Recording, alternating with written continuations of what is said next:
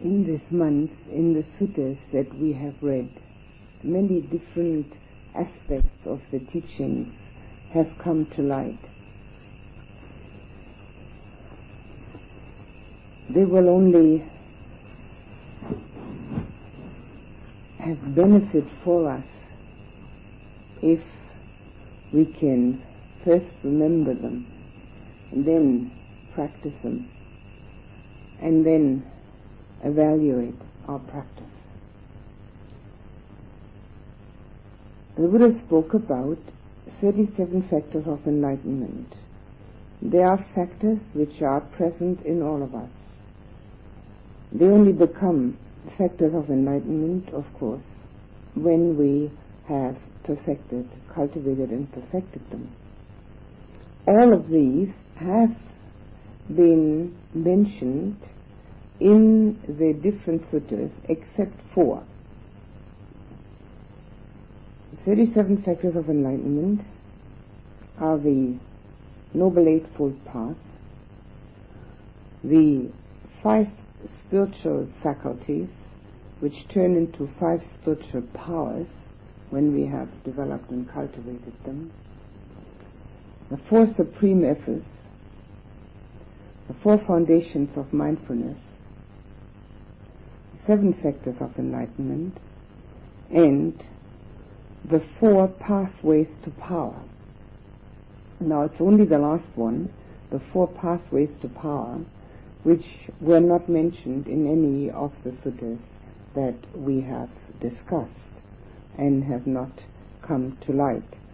So I thought it would be important, in order to round up our way to liberation, by knowing those 4 also, and also knowing that they are considered the essence of all the others.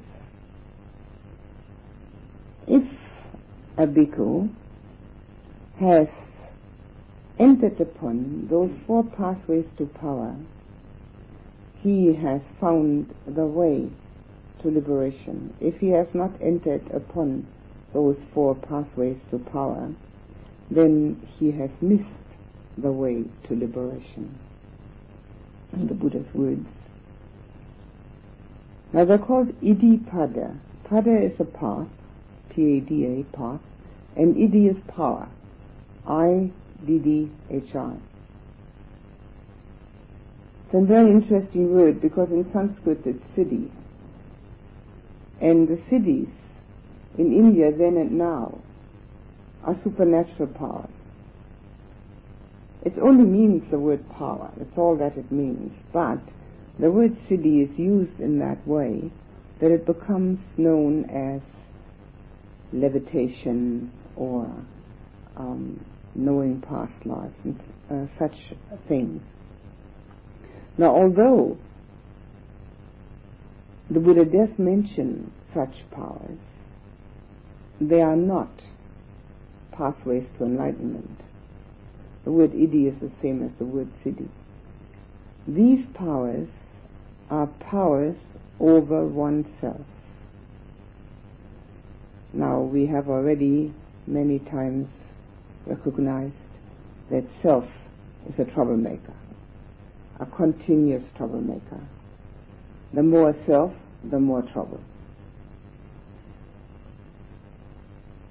And Iddhi, in the Buddha's description, is gaining power over this troublesome self until it has been realized to be a delusion.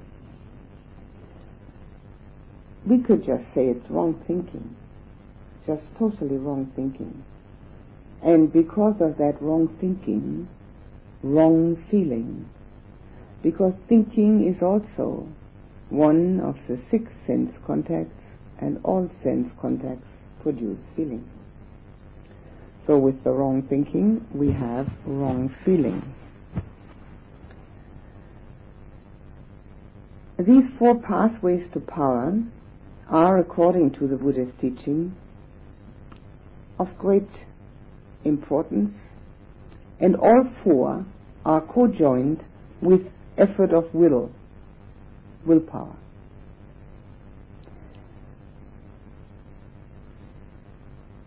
Whatever comes to us through willpower.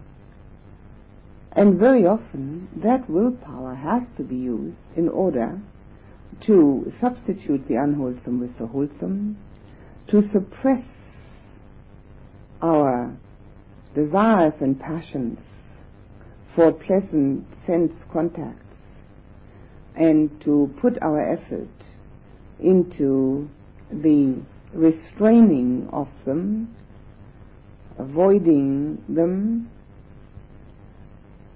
not giving in to them, but instead to find our way to self-control. Effort of willpower, is indispensable on this pathway or any other.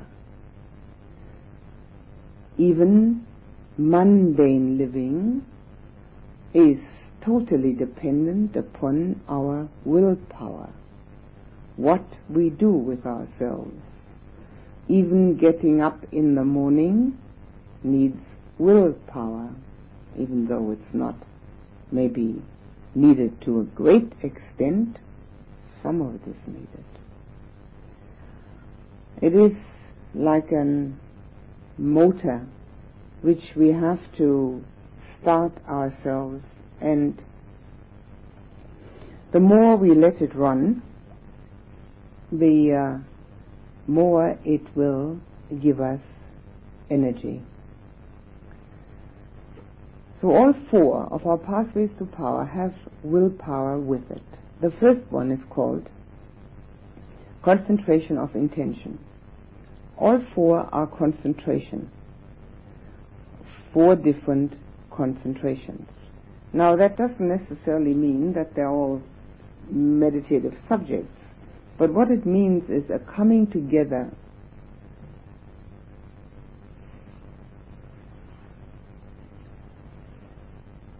like an pulling together all the different aspects in ourselves so that we can bring it all to one point where it then becomes a power. If we have our thoughts dissipated in all different directions, there's no power behind that at all. When we bring them together to one point, there can be a great deal of strength. Or if we have 10 people all doing different things, each one is only dependent upon his or her own strength. They can do whatever is possible. But you get 10 people together doing one and the same thing. It's more than 10 times 1.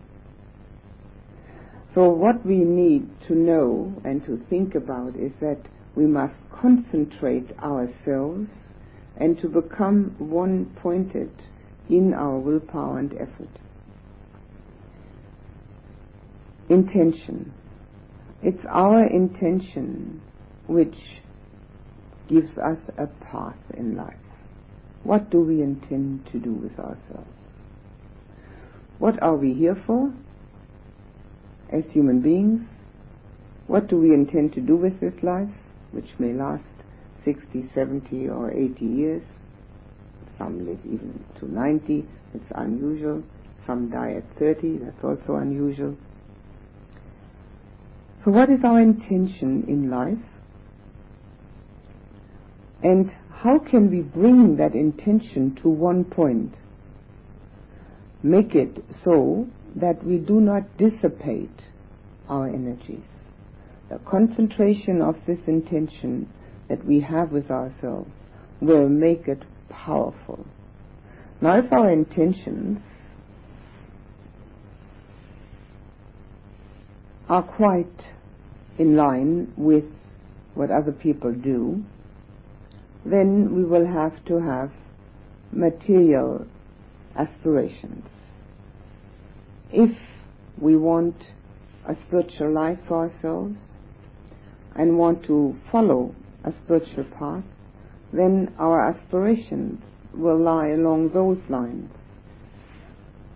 It's not enough to know intellectually that the Buddha knows what he's talking about. At least it's an acknowledgement, but it's not enough by far. Any intention which can be powerful has to be the intention to emulate the Buddha, to be like the Buddha and his great disciples. Whether we make it or not is the second matter. But if there is any intention of a spiritual path, nothing is good enough except that. However well we can do that is not the criteria, and it's not the question. The intention is, what are we doing? If I put bricks on top of each other, and my intention is to build a house with these bricks, well, at least I know where I'm going with those bricks. Whether I finish the house or not depends on a lot of other circumstances. Maybe I don't even have enough money to buy sufficient bricks. Maybe I don't have enough strength to get the whole house finished. But at least I know what I've got in mind. I've got an intention. And this same intention has to be in our mind when it concerns our spiritual life. Do I want to build a complete spiritual aspect? Do I want to build enough within myself to transcend the human realm? Am I interested enough to have that kind of intention? Whether I can do it or not depends on the energy, on the karma, on many other things. If this intention is clear-cut and one-pointed, it will prevent us from doing too many other things which dissipate our energies. Everything we do, whether it is talking, thinking, driving, eating, digesting, excreting, writing, it doesn't matter what it is. All requires energy. If we have a clear-cut intention and a one-pointed way, then all those things will be done for one purpose only, to transcend it all. At least we know what we're doing with ourselves. And also, because of that, we will find ways and means where such an intention will be supported. Now, there are many places in the world where such intentions of a spiritual sublimation are not supported. So obviously, we're not going to find ourselves there. We're going to find ourselves in such surroundings, environment, and people that are of the same idea, nature, and direction. And because of that, our direction will become clearer and clearer.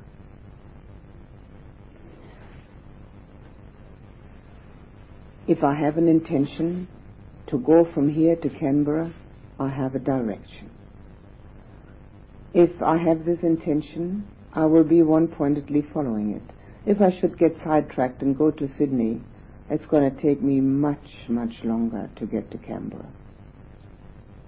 It's got to be one-pointed, one way.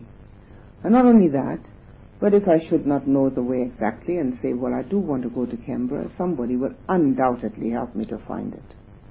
But if I can't quite make up my mind where I want to go, it's very difficult to find anybody that can say anything useful, because I don't even know what to ask. Now, it may quite well be that one doesn't have the intention of the transcendence of the human realm. Well, whatever the intention is, that's got to be followed. Effort of will, the willpower, has to be like a motor which keeps this intention going. It's very often the case that the intention may be there, but one judges the intention by its supposed success, by its supposed results. If we judge our actions constantly by their results, we are, first of all, always having viewpoints, we are always judgmental, and hardly ever satisfied. Be difficult to be contented. Because there's only one pinnacle of satisfaction and contentment, and that's the Arahant, fully enlightened, and doesn't come about just by wanting it. Many factors have to play together to bring that about. So if we constantly judge intention by what is the result of it, we will lose our one-pointedness, because we'll undoubtedly find the results not totally satisfying. It's only when we realize that our intention is correct and that we are not deviating from it, but staying with it, that we will do the action without constant judgment of the result. Judgment of result is always a dualism that besets the ordinary mind, where there's always this dichotomy between good and bad, tomorrow and yesterday, yours and mine, what I want and what I get. But on this path, if we really mean it, that doesn't have any useful place in it. The action has to be done, the intention has to be kept, and that's all. The second pathway to power is a concentration of energy. Now it goes hand in hand, obviously, with the concentration of intention. We use our energy for one thing only. As long as we have a body, this body needs attention. But it can also, that can also be kept at a minimum. We don't have to go overboard on that.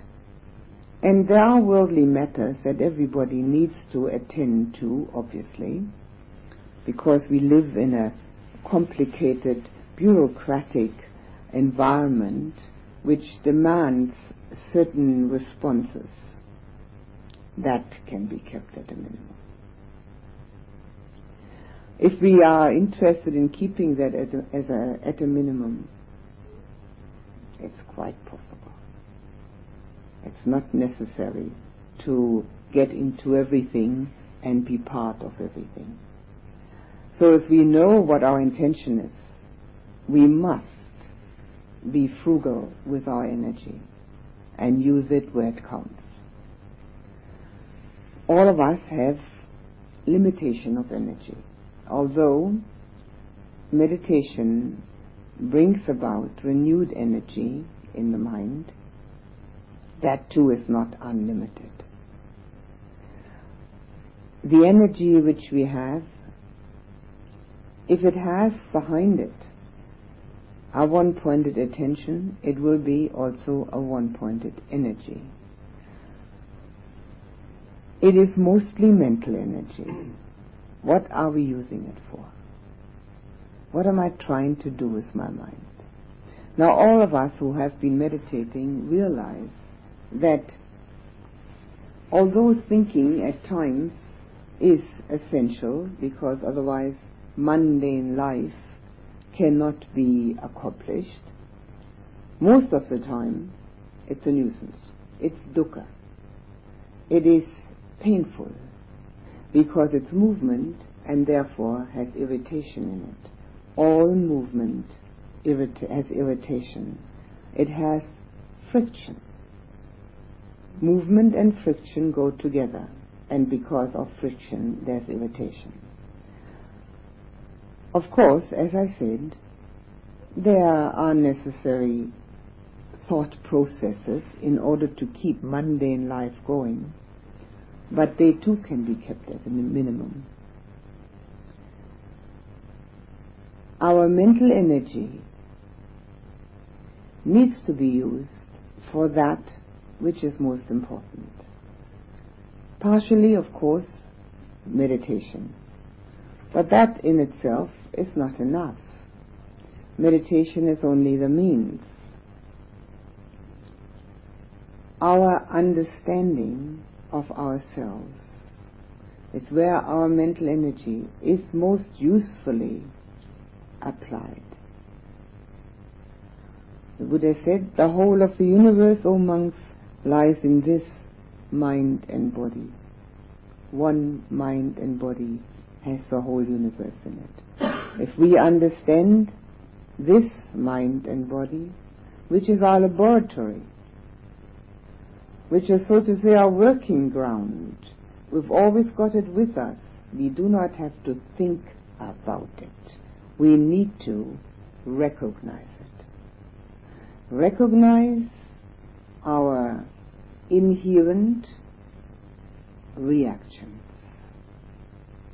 Reactions which very often are faulty because of the self-delusion. Now that self-delusion is constantly at work trying to throw a spanner in the works. A meditator, after some time of self-investigation, can become aware of that. How the self-delusion throws the spanner in the works. And thereby recognize the not useful, the detrimental states of mind and content. Now here we touch upon the four foundations of mindfulness, particularly the two last ones, number 3 and 4, states of mind and content of mind. But that is not a thinking process. The difference between mindfulness of states of mind and thinking is one is producing states of mind and mind content, and the other one is recognizing them. The production of them is totally unnecessary. The recognition is absolute essential. Since we are producing them anyway, here, there and everywhere, in our mundane activities and even in the meditation, we have enough to become aware of. Our mental energy, therefore, needs to be directed towards introspection. Introspection, which is recognition and an understanding. It never should be connected to blame. There is nothing to blame. There's nobody there to be blamed. There are only mind states and mind content. That's all there is. And as soon as we change them to more exalted and purer states and content, there's nothing to praise. They're just mind states and mind content. And the purer they become and the more exalted they become, the easier life is. And the better we will understand the Buddha's teaching. The understanding of the Buddha's teaching is done with the heart. It is a very peculiar understanding. Naturally, we need to understand the words. We all speak the same language, so we understand the words. Very important. Buddha said Dhamma should always be taught in one's own mother tongue. But why is that? Why in one's own mother tongue? Because that language that one learned at the knees of one's mother has not only words in it, it has feeling in it. Words have a feeling for us. When we hear the word love, each one has a different feeling about it, and some people have none, no feeling at all.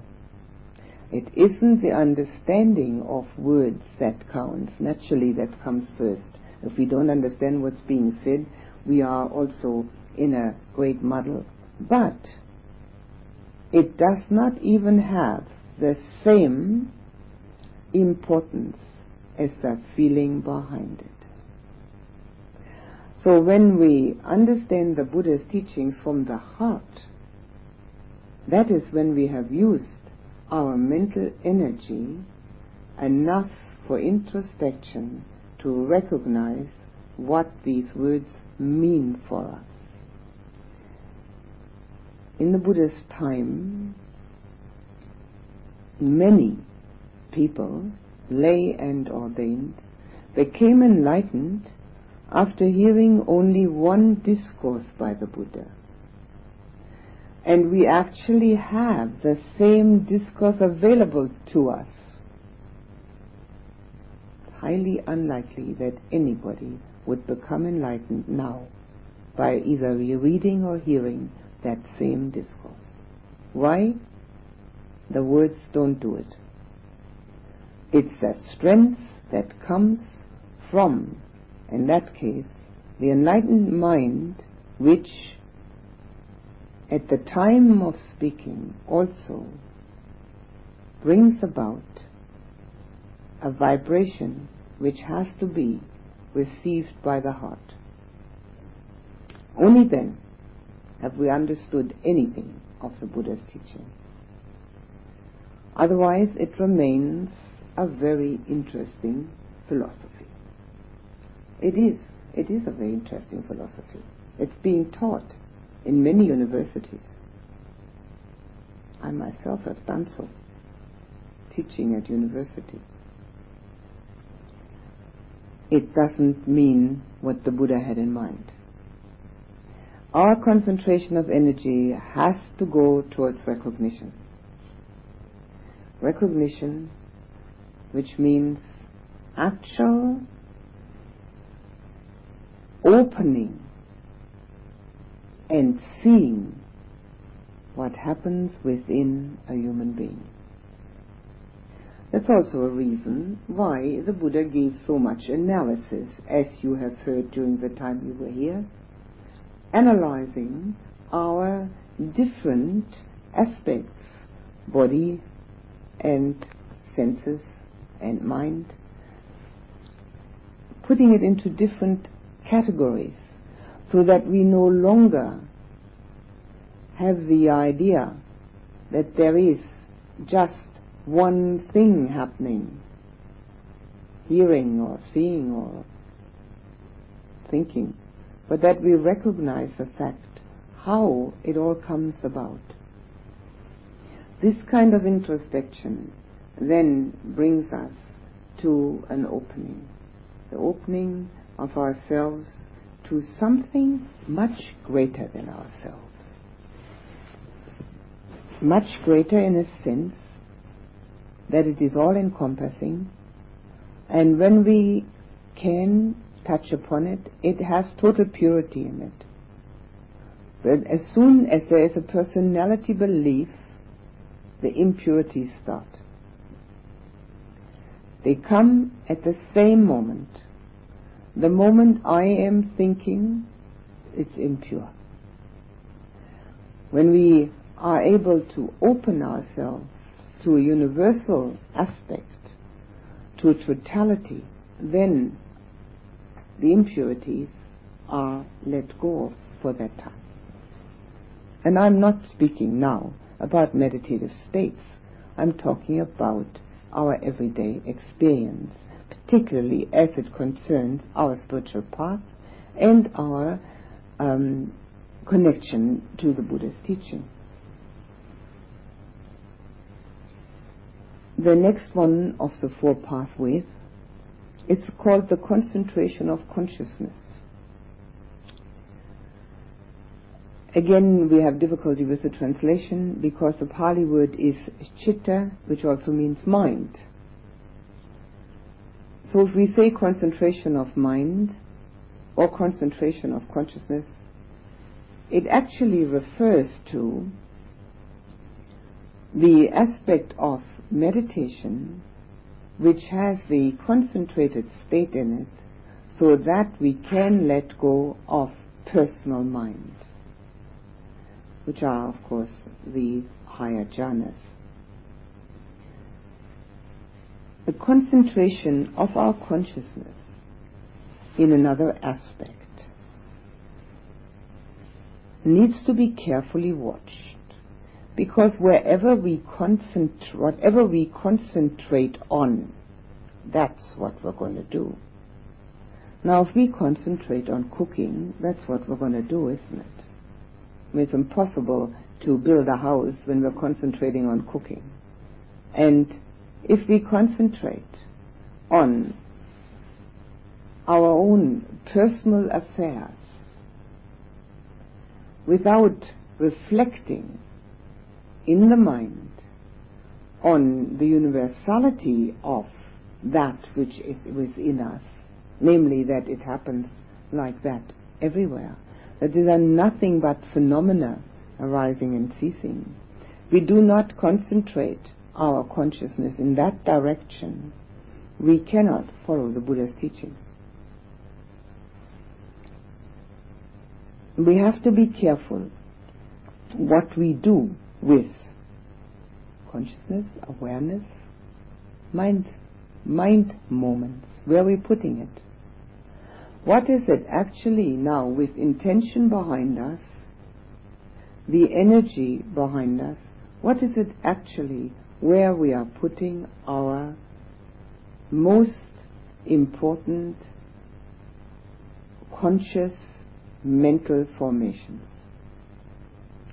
Are we trying to distract ourselves from our dukkha? Why not? Most people do. Will it help us? Or does dukkha arise again? Are we trying to become more and more aware how dukkha arises? And by becoming more and more aware of how it arises, knowing its remedy? Are we looking at ourselves dispassionately, objectively, as nothing but a working ground on which samsara and nibbana, the worldly life and the transcendence, both exist, depending entirely on where we put our consciousness? In other words, are we trying to make the worldly life as pleasant as we can, or have we only one idea in mind, and that is to find the way out of conditioned existence? This applies to meditation. The concentration of consciousness, as I said in the beginning, applies to the meditative states, and this wanting to find the way out of conditioned existence applies to the meditation when the mind has become calm enough, concentrated enough, one-pointed enough to recognize that it can now look for unconditioned states. It may not know what the unconditioned state is like, but it has enough power, gained enough power through intention and energy and concentration to turn its back on that which is conditioned. Now that is using concentration of consciousness one-pointedly in one direction, meditatively. But since nobody meditates all day long, this has to be supported and also elaborated on in our daily experience. Where am I putting my mind? What is it that I'm carrying around in consciousness? Now this is extremely important for our well-being, because if we carry around in consciousness that which is negative, that which is destructive, that which is defeating, then obviously that's how we're going to feel. There's no need to feel like that. It depends on what we carry around in consciousness. Are we aware of the fact that we have to protect our mind with its consciousness? Where does Nibbana arise? Obviously it arises in consciousness. So do we know that we need to protect that? Protect it from harm? Protect it from all ills that can befall it? Who can protect our consciousness? Only we ourselves can do so. And if we haven't got enough willpower to protect ourselves, nobody will. There is nobody else in the whole wide world, anywhere, that can protect us from the negativity in consciousness. Obviously, everybody falls prey to that once in a while. But if it becomes a state of affairs which is more often than not present, one should heed the danger signals. If it is a state of mind which is seldom present, we should recognize them and know that we can change them at will. It's nothing but effort of will. The protection which we need is the protection of that which is the content of the universe, consciousness, which is still conditioned, but that is the content of the universe, and all of us have part in it. If we cannot protect the little part that we have in that, our universe is going to look mighty bleak. The universe is not bleak, nor is the universe fantastic. The universe is, that's all. And consciousness is, and we've got part of it. Now, because of the fact that we're not fully enlightened or half enlightened or anything enlightened, we need to have our consciousness directed in that direction where such a thing is possible, so that all dukkha can finally be forgotten. Dukkha exists. Dukkha is. But if the consciousness has been illuminated, then the dukkha that is not painful. It just is. And this is what consciousness will eventually understand. It just is.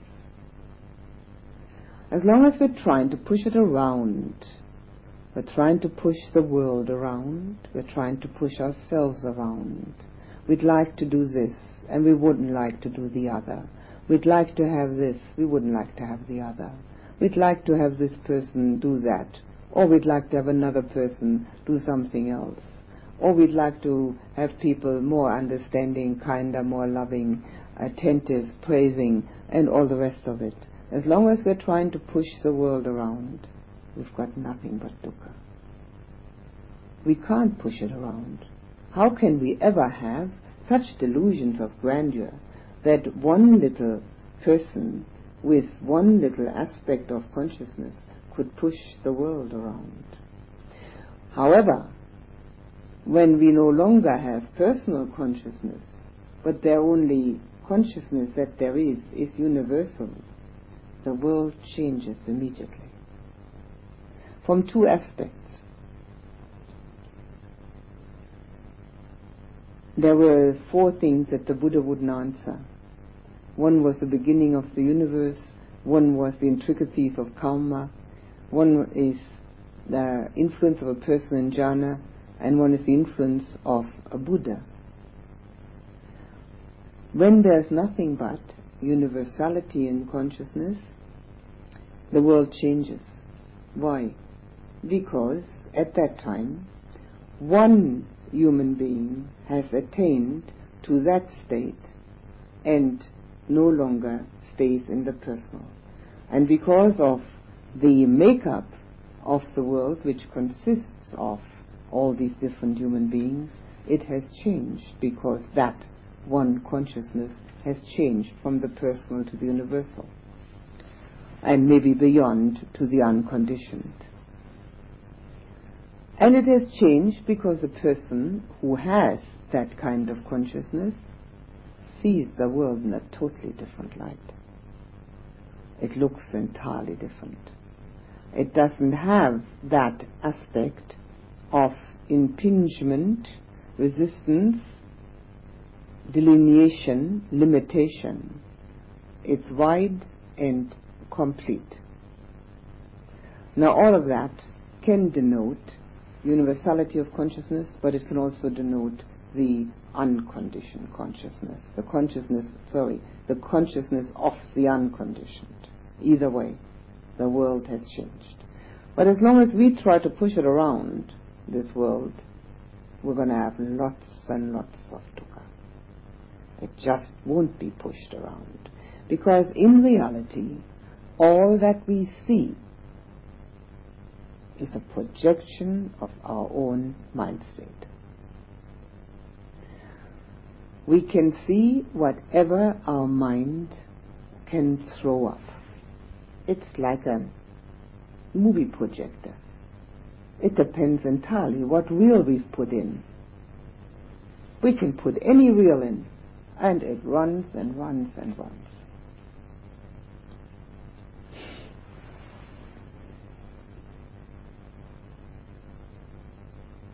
The last of the four is a concentration of investigation,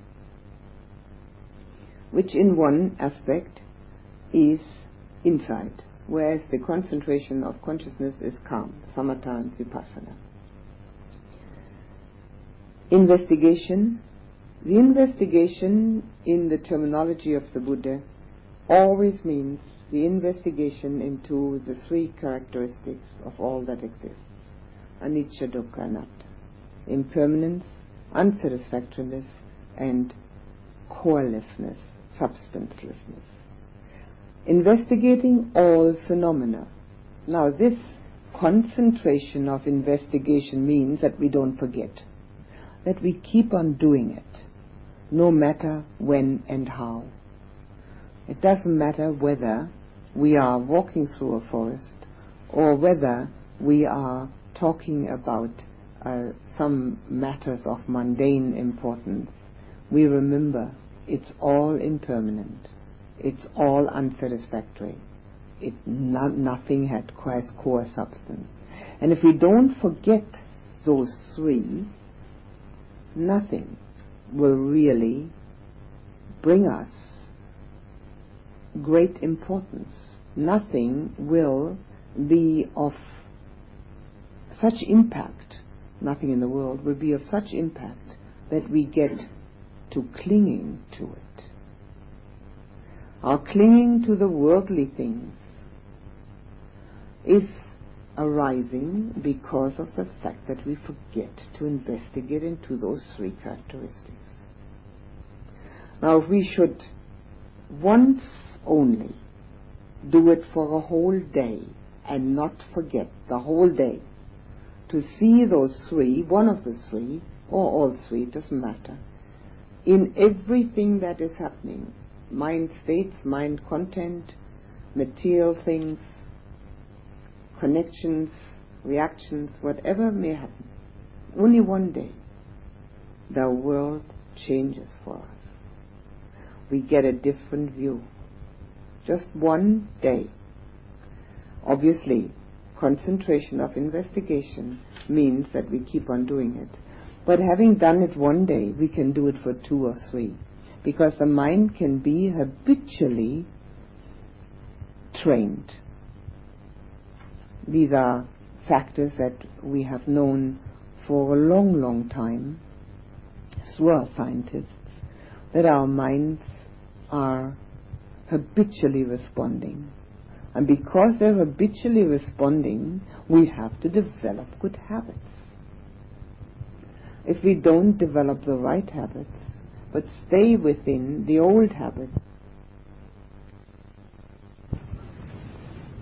if we stay with these habits, then our pathway is blocked. Because habits are habits, and they are deeply ingrained and are strongly performing for us. So we need to look at our habitual responses to that which is happening around us, to that which is happening within us. If we can't see the habit in it, then we haven't opened up to the newness of the spiritual path. The spiritual path may sound all right, but it's got to have an opening. And the opening can only be when we see ourselves a little more clearly. The investigation, which is our path to insight, needs to be a steady progression. In the beginning, we may just look at impermanence, because it is by far the easiest one to see, if we are just willing. But it's not an intellectual acceptance. If it is an intellectual acceptance, it doesn't do us any good at all. Impermanence can hardly be debated or denied, so it's not difficult to accept it intellectually. But we've got to feel it. We've got to feel the impermanence within. Every mind state disappears. Every emotion disappears. Every sensation disappears. Every day disappears. Every night disappears. Every contact disappears. Every conversation disappears.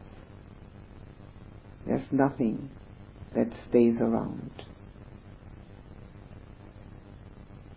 If our meditation hasn't come together yet, that might seem frightful.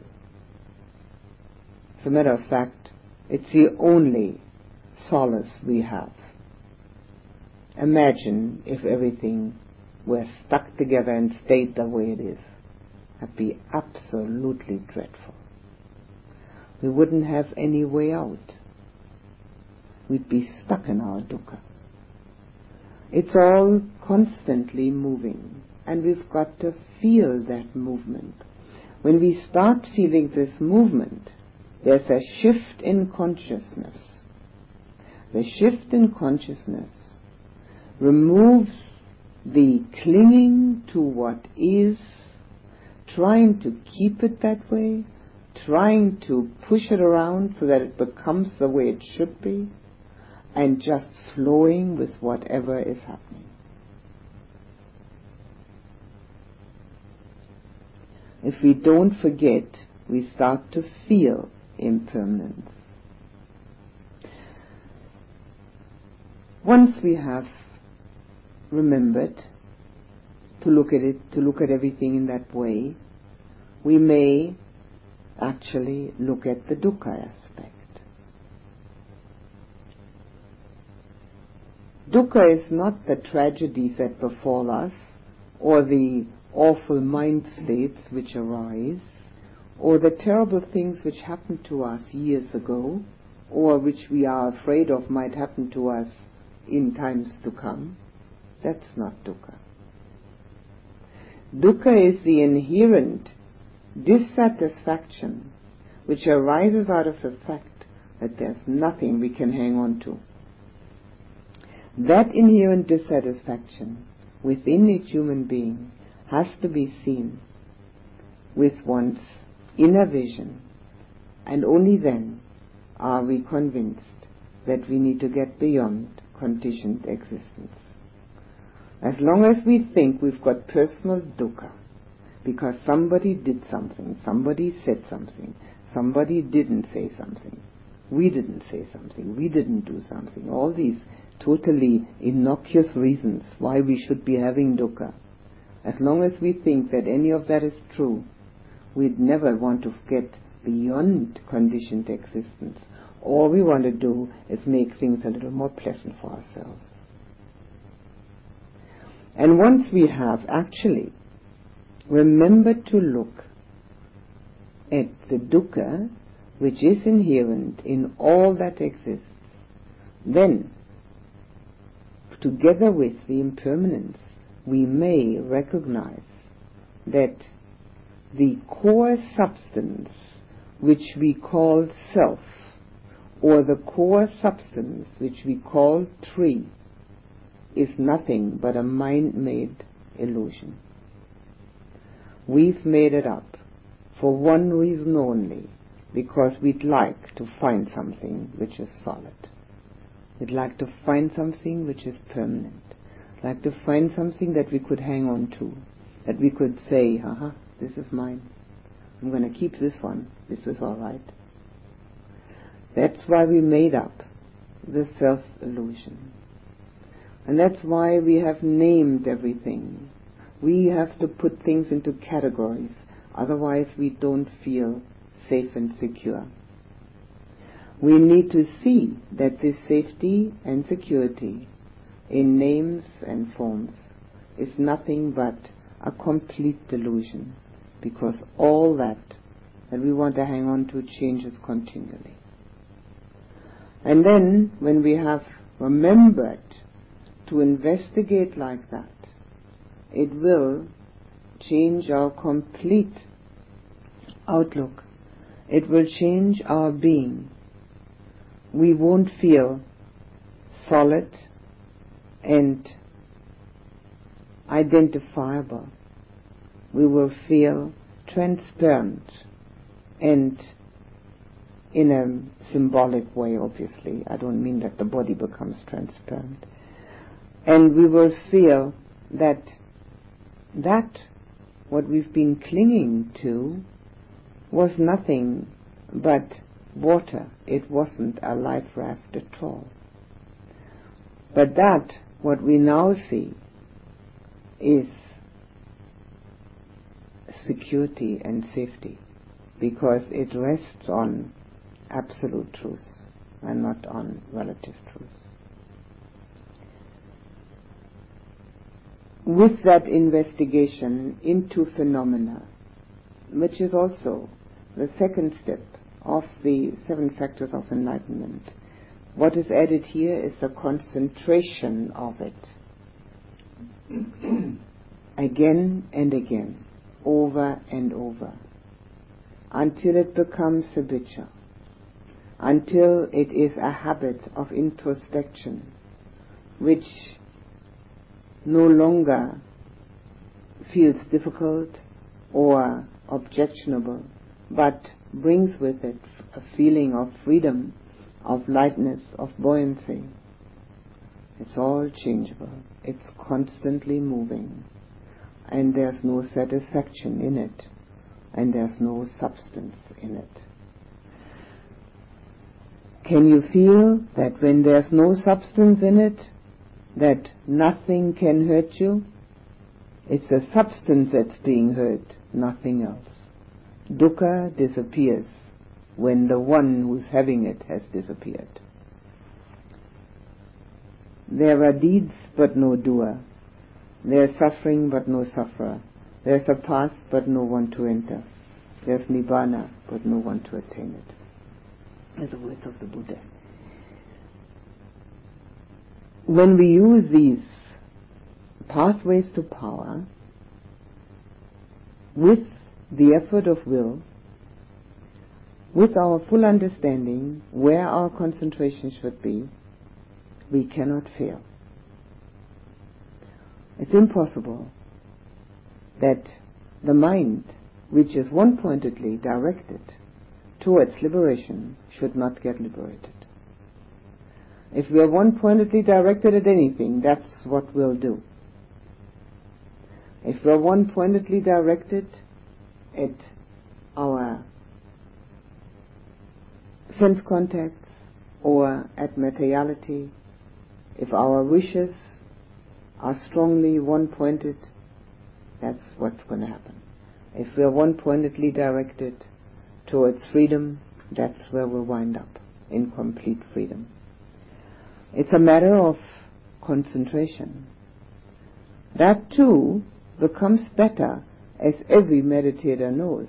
It can't help if one keeps on doing it. The mind, which used to wander a lot, starts wandering less, and then it can actually be controlled. The mind which is controlled is a mind that can be liberated.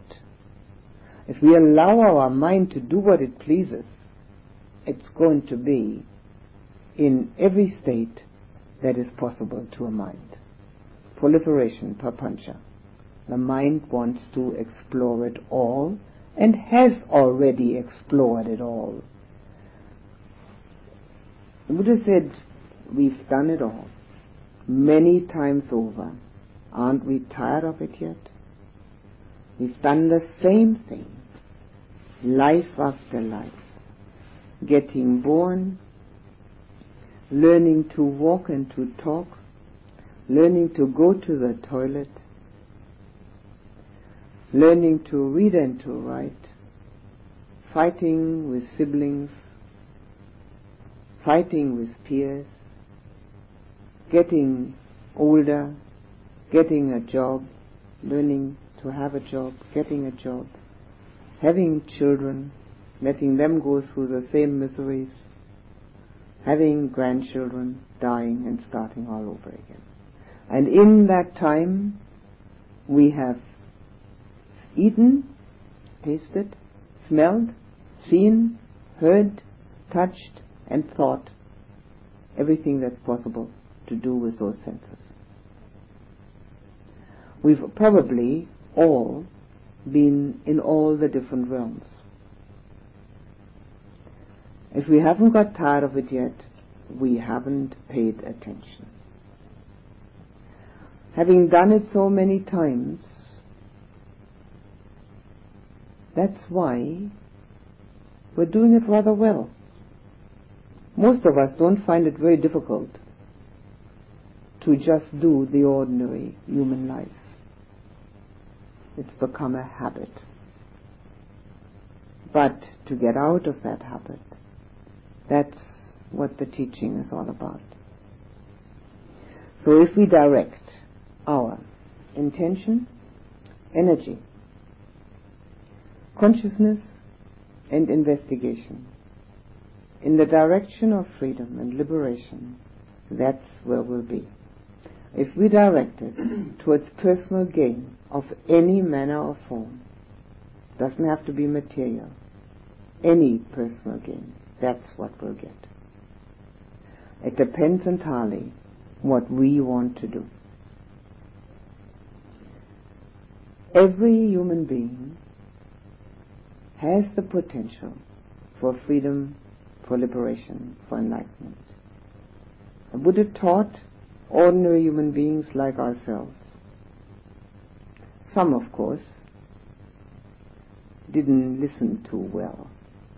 I said that once before. It may have been us. So we're here again, and we'll try again. The not listening too well is the crux of the matter. It's not the ears that need to listen, it's the heart. And if we do that, we can't fail. These four were the missing factors of enlightenment, of the 37, which the others had been elaborated upon, and they are, as you can probably tell, of the essence for the path. And as we are committed, and if we are committed to a path which transcends human foibles, we will have the opportunity to use them more and more. And with that, there will be more and more satisfaction in the mind, because it leaves behind the very small-minded and limited personality affairs and reaches out towards something which is far beyond the everyday consciousness. And with that, we will find more and more satisfaction within.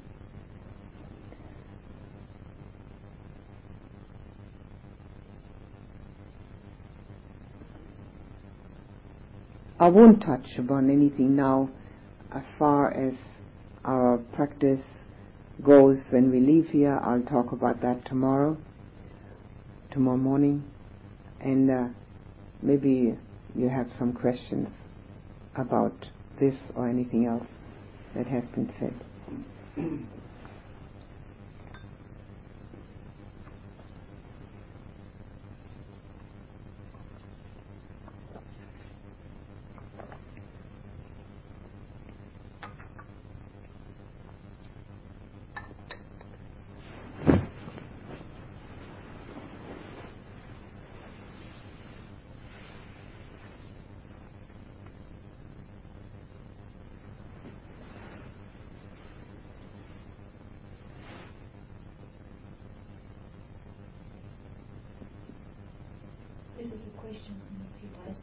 That's fine.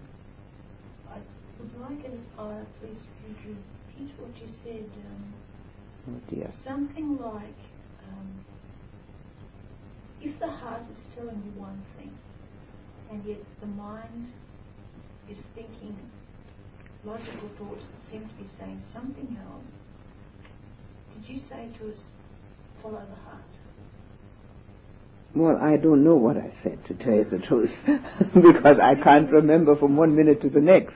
But if you have a pure connection to that what you feel, then you can most likely rely upon that. But if it concerns feelings which are directed towards having it easier, more pleasant, more comfortable, you can't rely on that. So it depends on what the feeling connection is, where the connection is. See, if the connection is to the senses, you cannot rely on it. And with that goes the thinking also. So there must have been something else in that statement to, elaborate upon it, or make it more detailed. You said you didn't like to use the word intuition, but you said in your own life. Oh yes. You become more and more clear. Right. Yes. Okay. Now that would give the clue with the intuition. There is a way of not being connected to your wish for pleasant sense contact, which includes thinking, but there is a possibility for a meditator to be in a state of mind which is pure enough to have an understanding of what needs to be done, and that can be followed, rather than trying to figure out whether that is logical, that really is the thing that is most opportune or anything like that. But then it's very much disconnected from any wish for sensual gratification. It's got to be totally disconnected from that. Is that clear?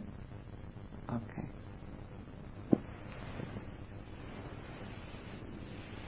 Yes, I'm not sure whether the word intuition is a satisfactory one, and I always shy away from it, but try to explain it like that.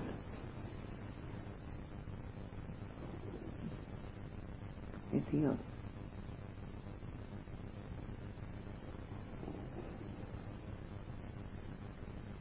Yes.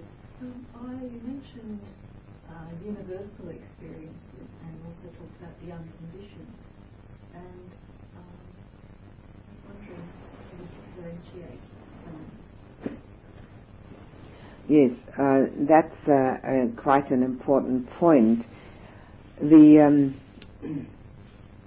universal mind, or infinity of mind, or infinity of space, which are jhanic experiences, but can also be for a meditator experiences in daily life, if the mind is going in that direction, are certainly far more encompassing than personal mind and personal experience, but they're still conditioned. Their condition is their existence, is their condition. And for us to touch upon them, the condition is concentration. But the unconditioned goes beyond universality of mind or infinity of mind and infinity of space.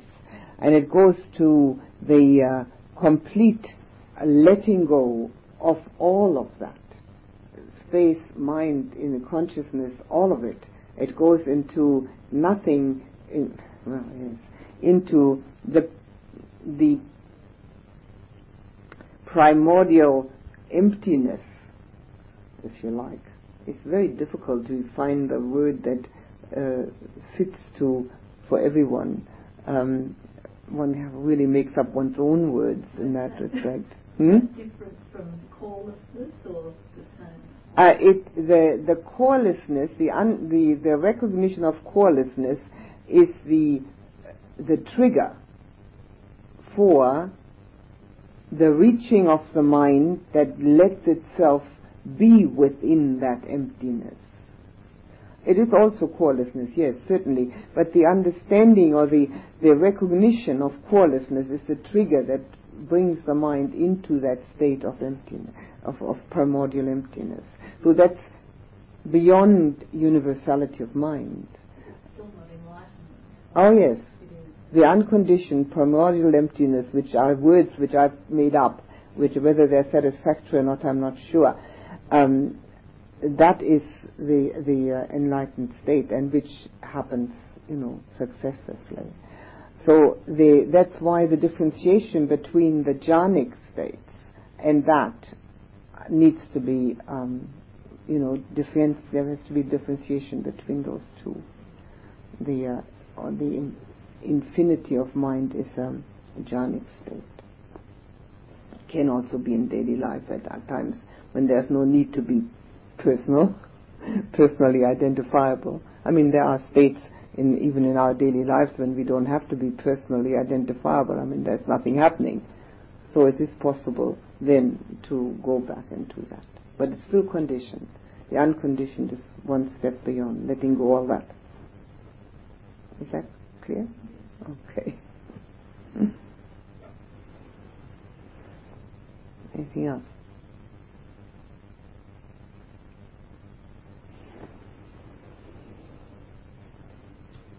Well, what happens when in those states of mind you can be in a jhanic state of concentration, and if you then experience, say, a Davic realm, what's the difference between that state of mind and losing it and going into a sort of a universal experience which is not within the jhana, but it's sort of on another state of consciousness? You know what I Yes, I think I do. Yes. Well, the jhanas are the vehicles for the lower jhanas for the lower deva realms and the higher jhanas for the highest deva realms. So it's not difficult to have a jhanic experience in meditation and then be going to that experience of what the deva realm appears to be at that time. It's not advisable. The mind should be taken away from it and put back into the jhanas. Because you see, what can happen is one can become very attached to the deva realm consciousness, and that's all one wants then. One would like to go there and live there happily ever after.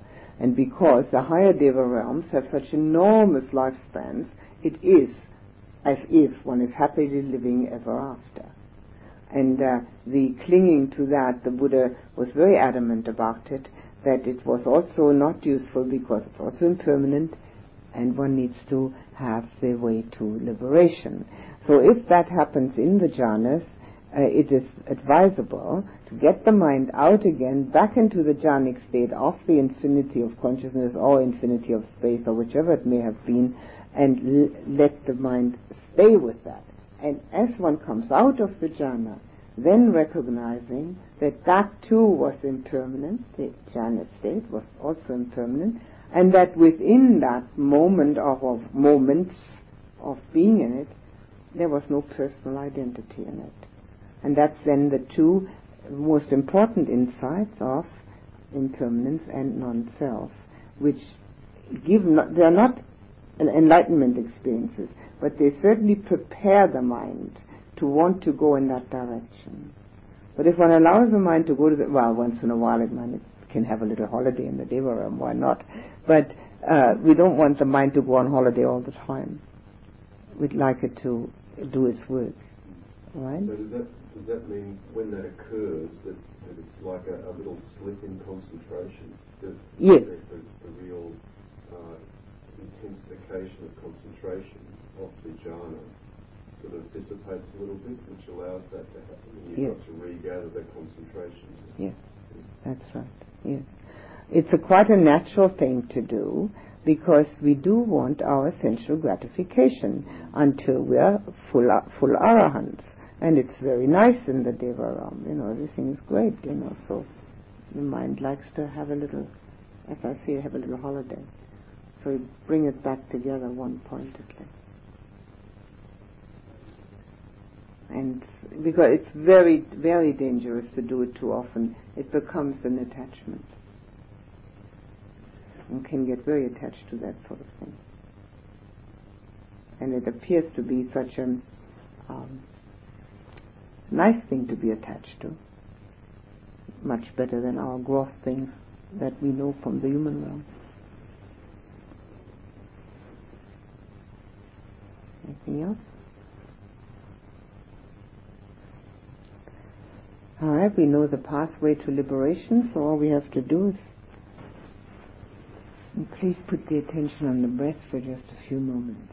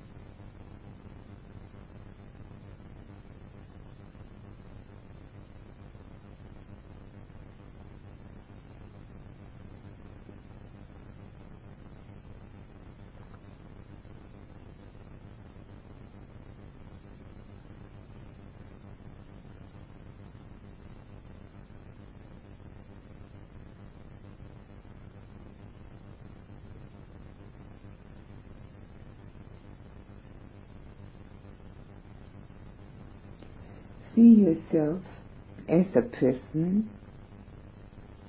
which you know intimately.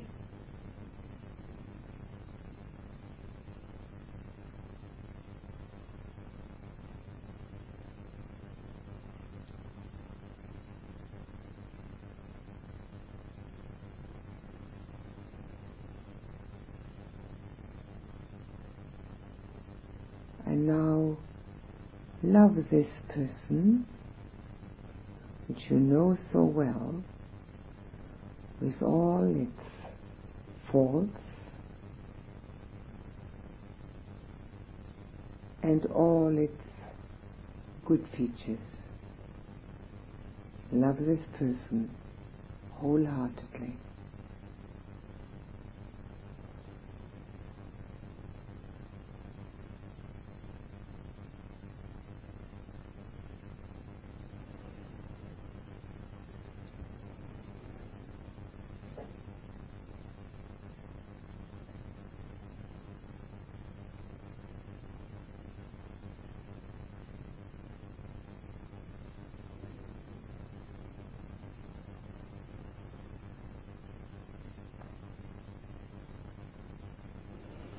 Now pick out a person from those who are here present, and now love that person wholeheartedly.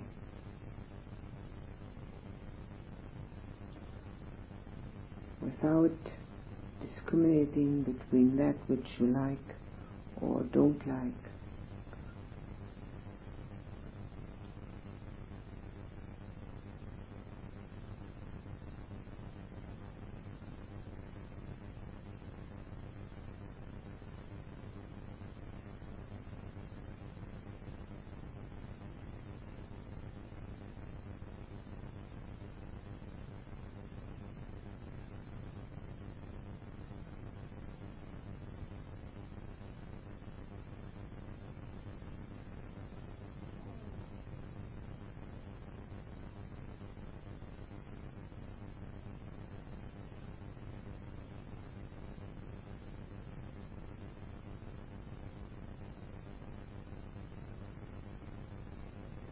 Now put your attention on everyone who's present here and love everyone wholeheartedly, equally,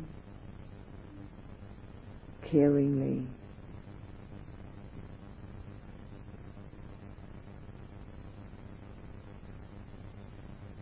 with everything that your heart can give.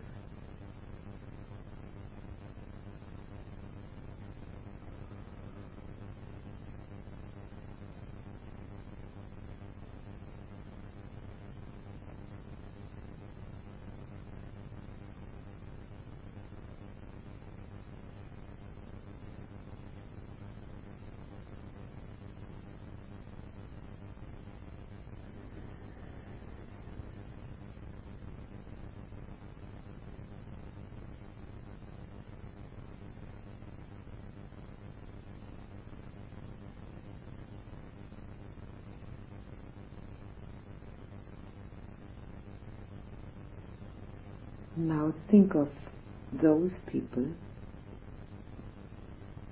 whom you know intimately. And now love these people wholeheartedly, with all their faults and all their good qualities, without discrimination, just loving.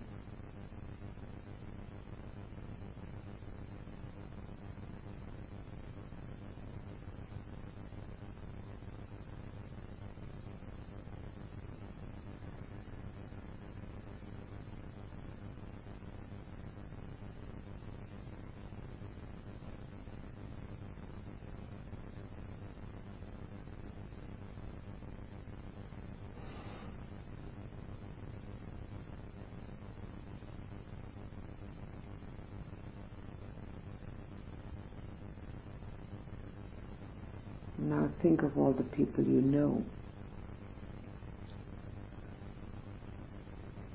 Maybe just meeting them here and there.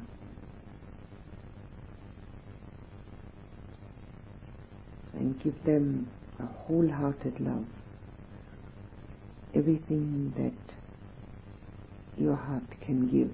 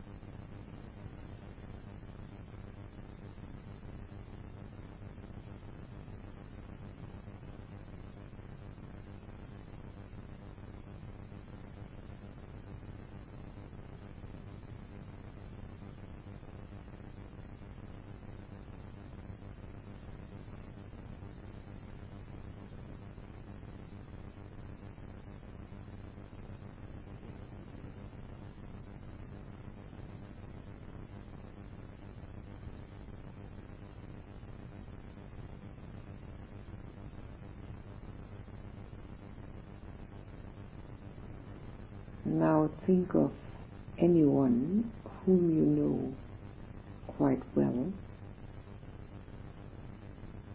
and who you think has more faults than lovable qualities.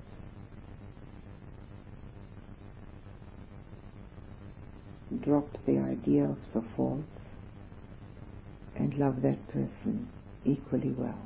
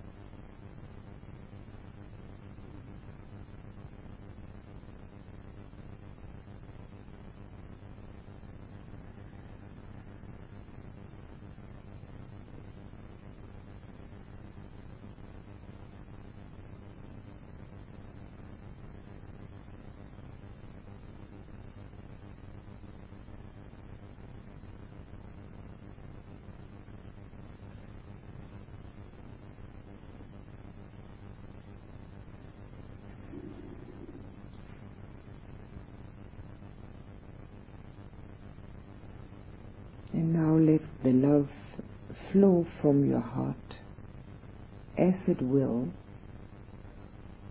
to people near and further away, touching their hearts, giving them all that your heart contains of love and compassion.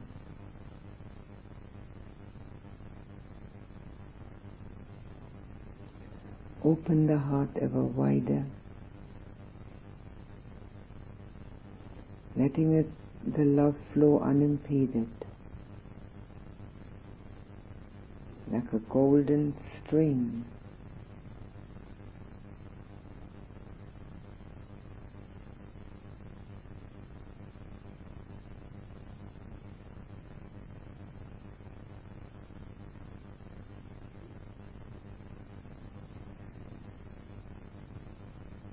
Let it flow to all beings on this globe, whatever kind they may be.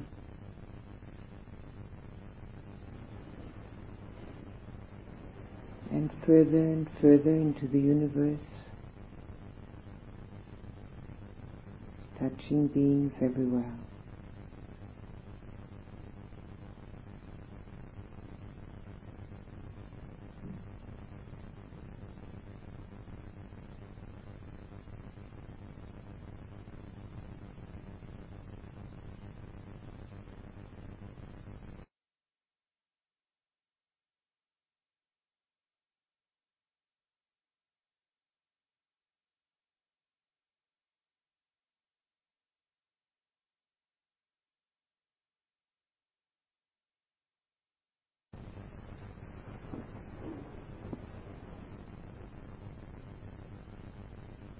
Imagine that your love fills the whole universe,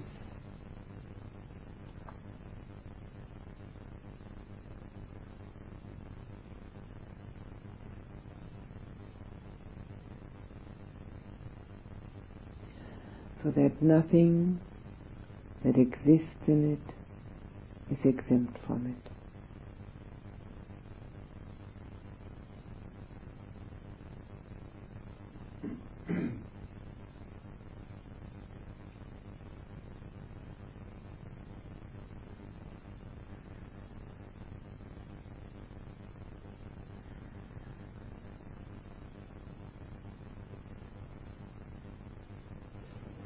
And now come back to the one person whom you know as me. And let this one person be part of the universe, its beings and the love that covers all of them.